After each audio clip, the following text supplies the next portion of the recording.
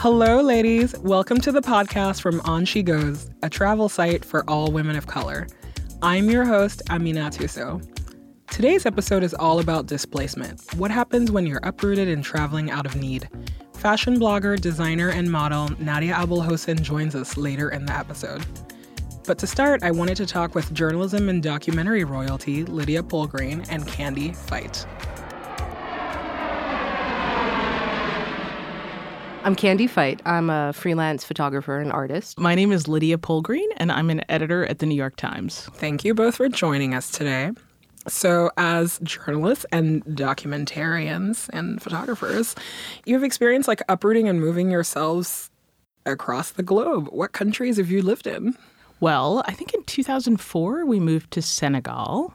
And it's kind of funny, actually. When I got the assignment to be a correspondent in Senegal, this is long before I learned how to be a truly sensitive spouse. And so I said to Candy, so look, we're moving to Senegal. I'm going to go to Darfur because I got a visa to go to Sudan. Why don't you pack up our entire life and our 2 cats and go to Africa for the first time ever without me? Candy, how was that? It was actually kind of awesome because when I landed with the cats, I was picked up by Joe, who is the New York Times sort of Guy Friday. And I didn't speak French. I didn't speak Wolof. I didn't really, I spoke English, of course, but not, like I couldn't negotiate. I had no idea how things worked. So when we were trying to get the cats through customs, it was really challenging.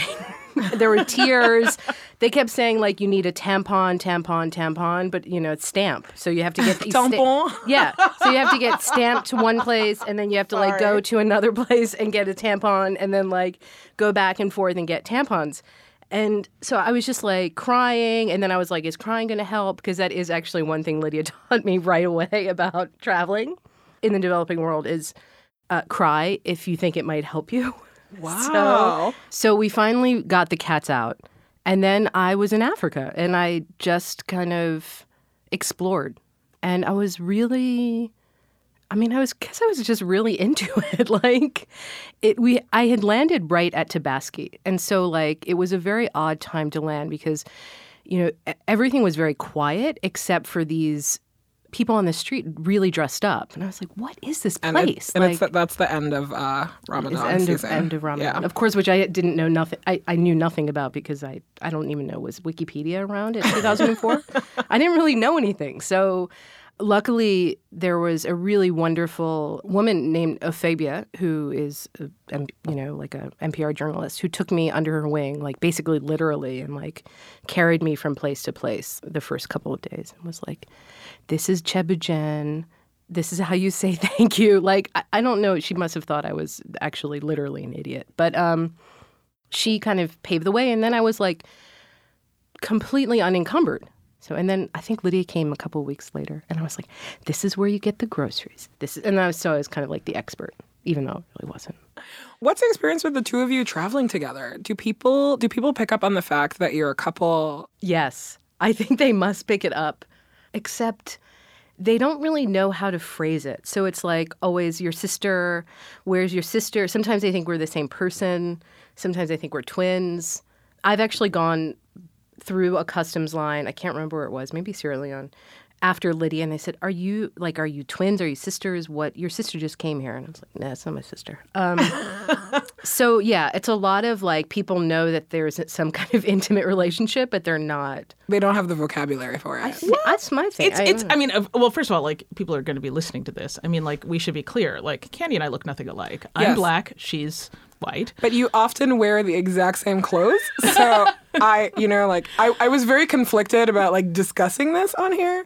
But you frog and toad it a lot. So, do I understand why, the man at the Dakar airport is your twin was just here? I'm I see where you're coming from, sir. Okay, look, we've been together 20 years. We're both of similar stature. We both have dark, short, curly hair. Same birth. We are twins. You're twins. Oh my God, maybe we are twins. So I thought that this was just a overseas phenomenon that people in the developing world would think that we were twins. But we were actually on a road trip in California because I'd actually never been to California until like 2009, which I know is kind of crazy. That's insane. But, you know, like I grew up mostly in Africa and like I'd never really traveled in the United States. So in between assignments, we were going from West Africa to India. I was like, let's do a road trip in the West because I'd never been to California. So we were at a steakhouse in, was it like Stockton, California or something like that? And the waitress at the steakhouse was like, can I ask you a question? Are y'all twins? What do you say? Like Arnold Schwarzenegger, Danny DeVito. Twins, basically. That's basically the twins we are. I mean, then stop dressing the same. Oh my God. 20 years. 20 years. It's a long time. Listen, Things blend. I know. I support it. I support it so much. But, I just get dressed first. I don't know what happens after I get dressed. I mean, also, like, just to, like, you know, be real for a minute here. We've spent a lot of time traveling in places where same-sex relationships are, like, super, super not cool, right? Yeah. You know, I think if we were two men, it might have been even harder. But I think we've always had to be really careful and discreet. And as people who've, like, our entire adult lives been, you know, totally out and proud, it is a little weird to, you know, be in a situation where you're not sure if it's safe to be completely open about who you are. So that's something that we definitely contended with. I mean, when we lived in India, for example, all my other colleagues, their spouses had spouse visas, and Candy couldn't have a spouse visa. And that was, you know, kind of weird. So let me recap. You lived in Senegal, you lived in India for work, you also lived in South Africa? Yes. Yes. What's the process of like going about making new friends? It's like, are you even interested in making friends when you're living in these new places? That's a good question. You're like, all of my like social needs are taken care of. Well, I mean, I really, really like Lydia a lot. And I think the same is true for her. But, you know, we do need friends. Like, do you though? I mean, yeah, we need friends. But I think so. But, you know, it's so funny. Like, I had such a so I kind of lived the expat life as a kid, right? Like, my mother's from Ethiopia. My father's American. We moved to Kenya when I was 4. And I was, like, in Ghana all through my high school years. And so I had, like, a really up-close and personal look at, like, what the expat life was all about. And some real ambivalence about it, you know? Mm-hmm. My general sense was that people who were long-term expats were often people who like were trying to run away from something back home or like trying to escape certain expectations or bonds. And over time, I sort of came to feel that there's this kind of disfiguring quality to long-term expat life. I don't know why this comes up in the context of friendships, but I think that's a part of it. I mean, we made so many amazing friends over the years, but it's always so ephemeral, you know, like you're in a place for a few years and then you pick up and you move. The nice thing is now we live in New York City and everybody comes to New York City. But part of the reason that we moved back, I think, was we got to the point where everyone we loved who was our age, and we're both 40. You know, when we first went abroad, everybody was like, oh my God, I'll totally come visit you in Senegal. I'll totally come visit you in India. And like we had all these great adventures with our friends from back in the States. But then they all had kids. And it's like, I'm not going to bring my like 8-month-old baby to India. It's like, you know, 17 shots you can give your baby. Exactly. Get on this plane to come visit me. I was like, there are so many babies here. And so we bring yours. I know. It'd be like there are plenty of babies in India, trust me. But I think we just sort of realized that if we wanted to be like really knitted into the fabric of people's lives, that we have to be present. So it seemed like a good time to come back.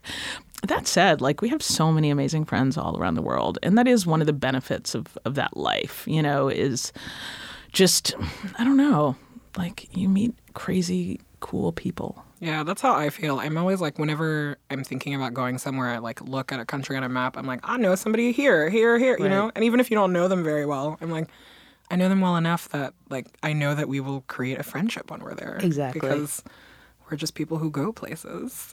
No, totally. And also, I think we were really, really, well, I feel it particularly like I was in a hugely advantageous situation because a place like India, you're such a kind of an oddity. You have this access to society that you would never really have access to any other place. Like you're hanging out with, you know, hugely interesting intellectual communities, art communities who you kind of would maybe not have access to otherwise if you weren't coming from abroad. I don't think we've ever had as, kind of varied and crazy a circle of acquaintances as we did when we lived in Delhi.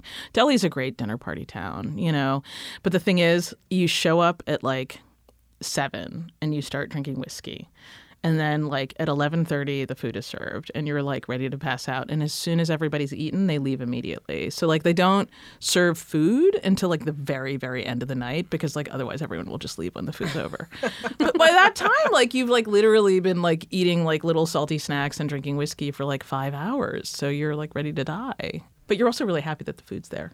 That's great. Lydia, I'm asking you this question because Candy and I had a misunderstanding about how she's a person of flavor as opposed to a person of color. Can you tell me about the experience of being a Black person in Africa, living in sub-Saharan Africa, but also being an American? Oh my God, it's such an interesting experience. God, where to begin? Because that's been my life story, essentially. Like we moved to Kenya when I was 4, and you're always somehow apart, like you're Black. I guess in my case, I'm biracial, but of course I consider myself to be Black. But everyone instantly knows that like you're not of their place. It's like the way you dress, it's the way you carry yourself, the way you talk. So being Black in Africa, being a Black American in Africa is really, really strange. You're like, hey, like you're my homie. Like we're like peeps together, and like. They're like, I don't know you. Like you have a twin. Yeah. I don't know. Like I see her. You're not with us. But it's funny because, like, I think that permanent outsider status, which has been basically my whole life story, is part of what made me a journalist. I've always felt like, as a woman who's often in male spaces, very much an outsider, as a queer person, very much an outsider, But I feel like that's what's allowed me to pretty shamelessly insert myself into any situation and feel, like, pretty comfortable with it and just be like, hey, this is me. I'm going to ask you some questions. And also, like, I don't know, maybe because of my complexion or the texture of my hair or whatever, people always think I'm from somewhere else. They're like, oh, are you Brazilian? Oh, are you Algerian? Or, And then there were some people in India who, like, would maybe think I was from some weird part of India they'd never been to because it's, like, such a big and diverse country. Yeah. They're like, sure, there could be a part of India where people look like you. I mean, why not? So it's kind of a funny thing.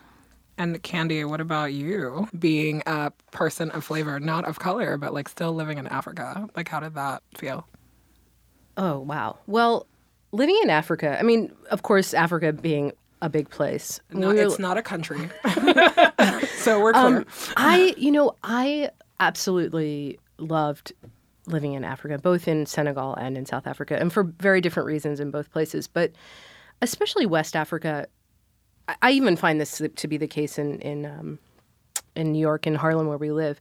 It takes so little. As a white person, it takes so little. If you know, hello, how are you? How's your family? What's your name in Wolof or any, even in French, but mostly in Wolof. It's like, it's like you're instantly sort of embraced, at least, sort of socially. People are very open and kind once you start to try to connect with them.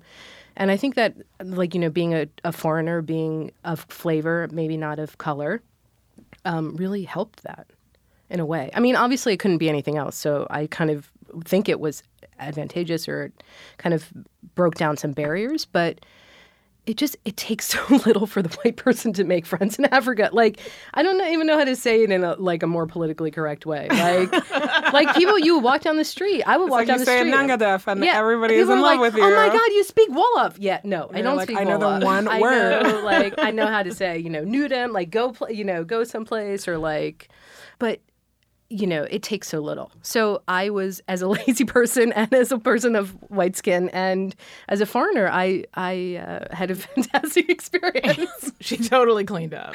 I cleaned up. I had so many friends, but it was just, the idea of kind of walking down the street and people knowing instantly that you don't belong there, I think in one sense can be really alienating, right? Because you don't belong there. But in another sense, the times, and it hopefully was the majority of the time, when I was able to be kind of open to the experience and put some effort in, was really, really rewarding.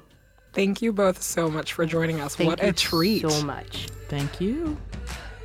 Those are my very dear friends, Candy Fite and Lydia Polgreen. Just a note, we recorded that interview when Lydia was still at the Times. She's now editor-in-chief at the Huffington Post. No big deal. To check out more from Candy and Lydia's adventures, go to onshegoes.com. You met the fabulous Melissa Valle in our first episode. She's now enhancing our travels with the 3 H's. Each and every episode, she'll give us tips on how to handle either hair, health, or harassment while abroad. Here is Melissa. Let's talk about hair. In some countries like Brazil, it costs a lot of money to heat the water, which means spending a ton of time in the shower going through your regular natural hair conditioning regimen is not feasible. Be aware that cold washing may become a part of your routine. If there happens to be a water shortage, you might not even be able to do that. Have a hair backup plan, like a head wrap or a spray bottle that you keep filled to make sure that you stay looking flawless on your trip. For more hair tips from our very own natural beauty jet setter, Melissa Valle, go to onshegoes.com. My next guest is a true Instagram inspiration. My name is Nadia Abulhassan. I'm a fashion blogger, a designer, and a model. Despite her fear of flying, Nadia travels constantly for work. We get into that later, but first, I wanted to know more about her experience visiting Syrian refugees in Lebanon and what inspired her to go. I mean, I've always wanted to go as a kid because my father's Lebanese, but the thing I love about social media is that you're able to see and hear news that you wouldn't necessarily hear, like on Fox News or CNN, so I wanted to make it a point myself to see what was happening because it was such a huge world crisis that nobody was really talking about because the media is so used to dehumanizing people who aren't basically white. So I went over there myself to try to get an idea and just met a bunch of different refugees, families, women, children, saw different schools, and just sort of wanted to bring awareness to something that was close to me. Mentally and emotionally, like, how were you preparing for the trip? Because I don't know, like working in refugee camps or even just going to see them it's really heavy. Yeah, I mean, I went for 2 weeks and I spent, the majority of time with them and seeing different camps. But I mean, I don't think there is any way you can mentally prepare yourself for it. So I mean, when I went there, the aid people you go with, they tell you, you can't get emotional because they already know they have a bad situation right now, but they're going to feel even worse. So it's like you kind of have to put on this strong face for them to kind of give them hope, to think positive into thinking things are going to change for the better. So I just remember getting back to the hotel room and like as soon as I opened up my door to my hotel room and shut it, I just started bawling my eyes out. The first thing I did was get on my computer and just type out like a huge like essay of just everything I was feeling and like you feel so privileged. Like I remember at the time I was about to get evicted from my apartment in New York that I was living in, and I thought I was going through like the worst time ever and this and that because I couldn't afford rent. Well, these people are going through 20 times worse than my worst. So it's like my worst doesn't become bad anymore. And it kind of just puts things into perspective for you. You're so small in this world and your issues that you think are big really aren't. So I just kind of was really grateful. Did you have to dress like fairly conservatively? And what was in your suitcase? I definitely am not in like a thong bodysuit like I am on my Instagram, but when I was a teenager, I would go to the mosque all the time and everything, but my family isn't really conservative, and Lebanon is basically half Christian, half Muslim. So, no, in Beirut, honestly, when I was there the whole time, I would just wear jeans and a T-shirt. My luggage was sneakers, jeans, and a T-shirt. I knew I was going there. That's your model off-duty uniform? I'm always off-duty. I wish you could see my outfit right now. I'm going to the gym after this. I have like leggings on and a black V-neck and sneakers. Yeah, it was just sneakers, jeans, and a T-shirt because I knew going over there that my main mission was for refugees. It wasn't to like party and all that. I think I had one dress. That's what I did. I had one dress, and one night I wrote on my Instagram like, if you're in Lebanon, I'll take like 5 of my followers out to dinner. So I met with 5 of my followers. Oh, that's cool. Yeah, so I had one red dress, and that's what we did. So this was your first trip to Lebanon, right? Mm-hmm. I think there's something really powerful about, like, especially when you're a minority in America, about going back to, like if you have a homeland, going back there and walking around and realizing that you are the majority there. Yeah. Everybody looks like you, everybody talks like you, everybody has your last name. Listen, I always think I'm so exotic in America. I'm like, oh, I got thick eyebrows, like, you know, I'm curvy and dark hair and this and that. And then I went over there and I'm like, well, I'm not shit because everybody looks good. I was like, everybody looks good or better than me. You know what I mean? Like, everybody over here has big butts and big eyebrows and high cheekbones. So I'm just basic right, over it's here. like all of the defining characteristics of who you are in the majority. So, you know, I guess my next question there is that, like, how has being a Lebanese American really shaped your identity or your career? You know what's crazy is when I grew up, I didn't think of myself as, like, different or an outcast because I grew up with minorities, so it wasn't me feeling different ever. It wasn't until I got into this fashion industry and was a part of the media, basically, that I started feeling like I was kind of different. And especially when I started traveling more, I guess after 9/11, everything got a lot more difficult, and security issues when I travel overseas are a problem sometimes. But Really? Do you have a lot of TSA and security issues when you travel? all the damn time. How much are you traveling for work, like on average? Like a lot, right? Yeah. I mean, all the time I would fly 4 or 5 times to different places. Just last month I was in LA, then I went to Montreal, and then from Montreal to New York, and then New York down to Florida, and then Florida back to, it's like literally a circle around the United States. Jet setter. What's on your travel playlist? I'm obsessed with how much you like Drake. So I'm hoping to hear a lot of that. When Views came out and Life of Pablo came out, it's all I would play for like 2 months straight. And whenever I want to get in like my creative circle type thing, my creative mode, that's what I listen to. I like Kanye Champions. I listen to Gucci Mane a lot. Old 90s R&B is always good for me. I really like Ray Shmurda, Look Alive. I play that at the gym all the time when I'm there. That's my travel jam. Is it? It's the only thing that calms me down before. So I have serious anxiety about flying. So I have I have a very neurotic playlist that it has to go in the order that I want. And then that song, it's 5 times in a row because that's how long usually it'll take from taxiing to Oh my gosh. plane takes off. And it's like, it's a human Xanax. It's perfect. I know. I'm just as terrified of flying. Like, believe it or not, I've become worse. So I assume you stay in a lot of like super nice hotels for these business trips. my room service is insane, though. Oh my God, tell us about room service. Let me say something. I already had to travel, so I'm out of my little comfort zone of my room. So then I just like don't want to leave. Everybody's like, "Oh, you're in a new country, you know? Why don't you go explore?" I'm like, or I could stay in my room and order room service. It's exactly what I do all the time. Like, I'll be in London and everybody's like, "Oh, let's go out tonight," and I'll be like, "Oh, but I see the way my room service is set up that I had to be inside the room to get it." So What do you like to get? Like, what's the like Nadia like room service special? the number one thing I get anywhere, chicken tenders and French fries. They have chicken tenders outside of America? Like, you can get that on room service? Yes. You're blowing my mind right now. I know they have, it's like universal everywhere. Chicken and French fries, no matter where you go, is going to be good or decent. You know what I mean? Nadia, thank you so much for joining us. This was a delight. Thank you for having me. I appreciate you. You know, I'm going to actually name my kid Amina one day when I have her. Yes. It's like literally. I'll tell everybody you named her after me you? after we did this podcast. Trust me, that's the lie I'm going to tell everybody I know.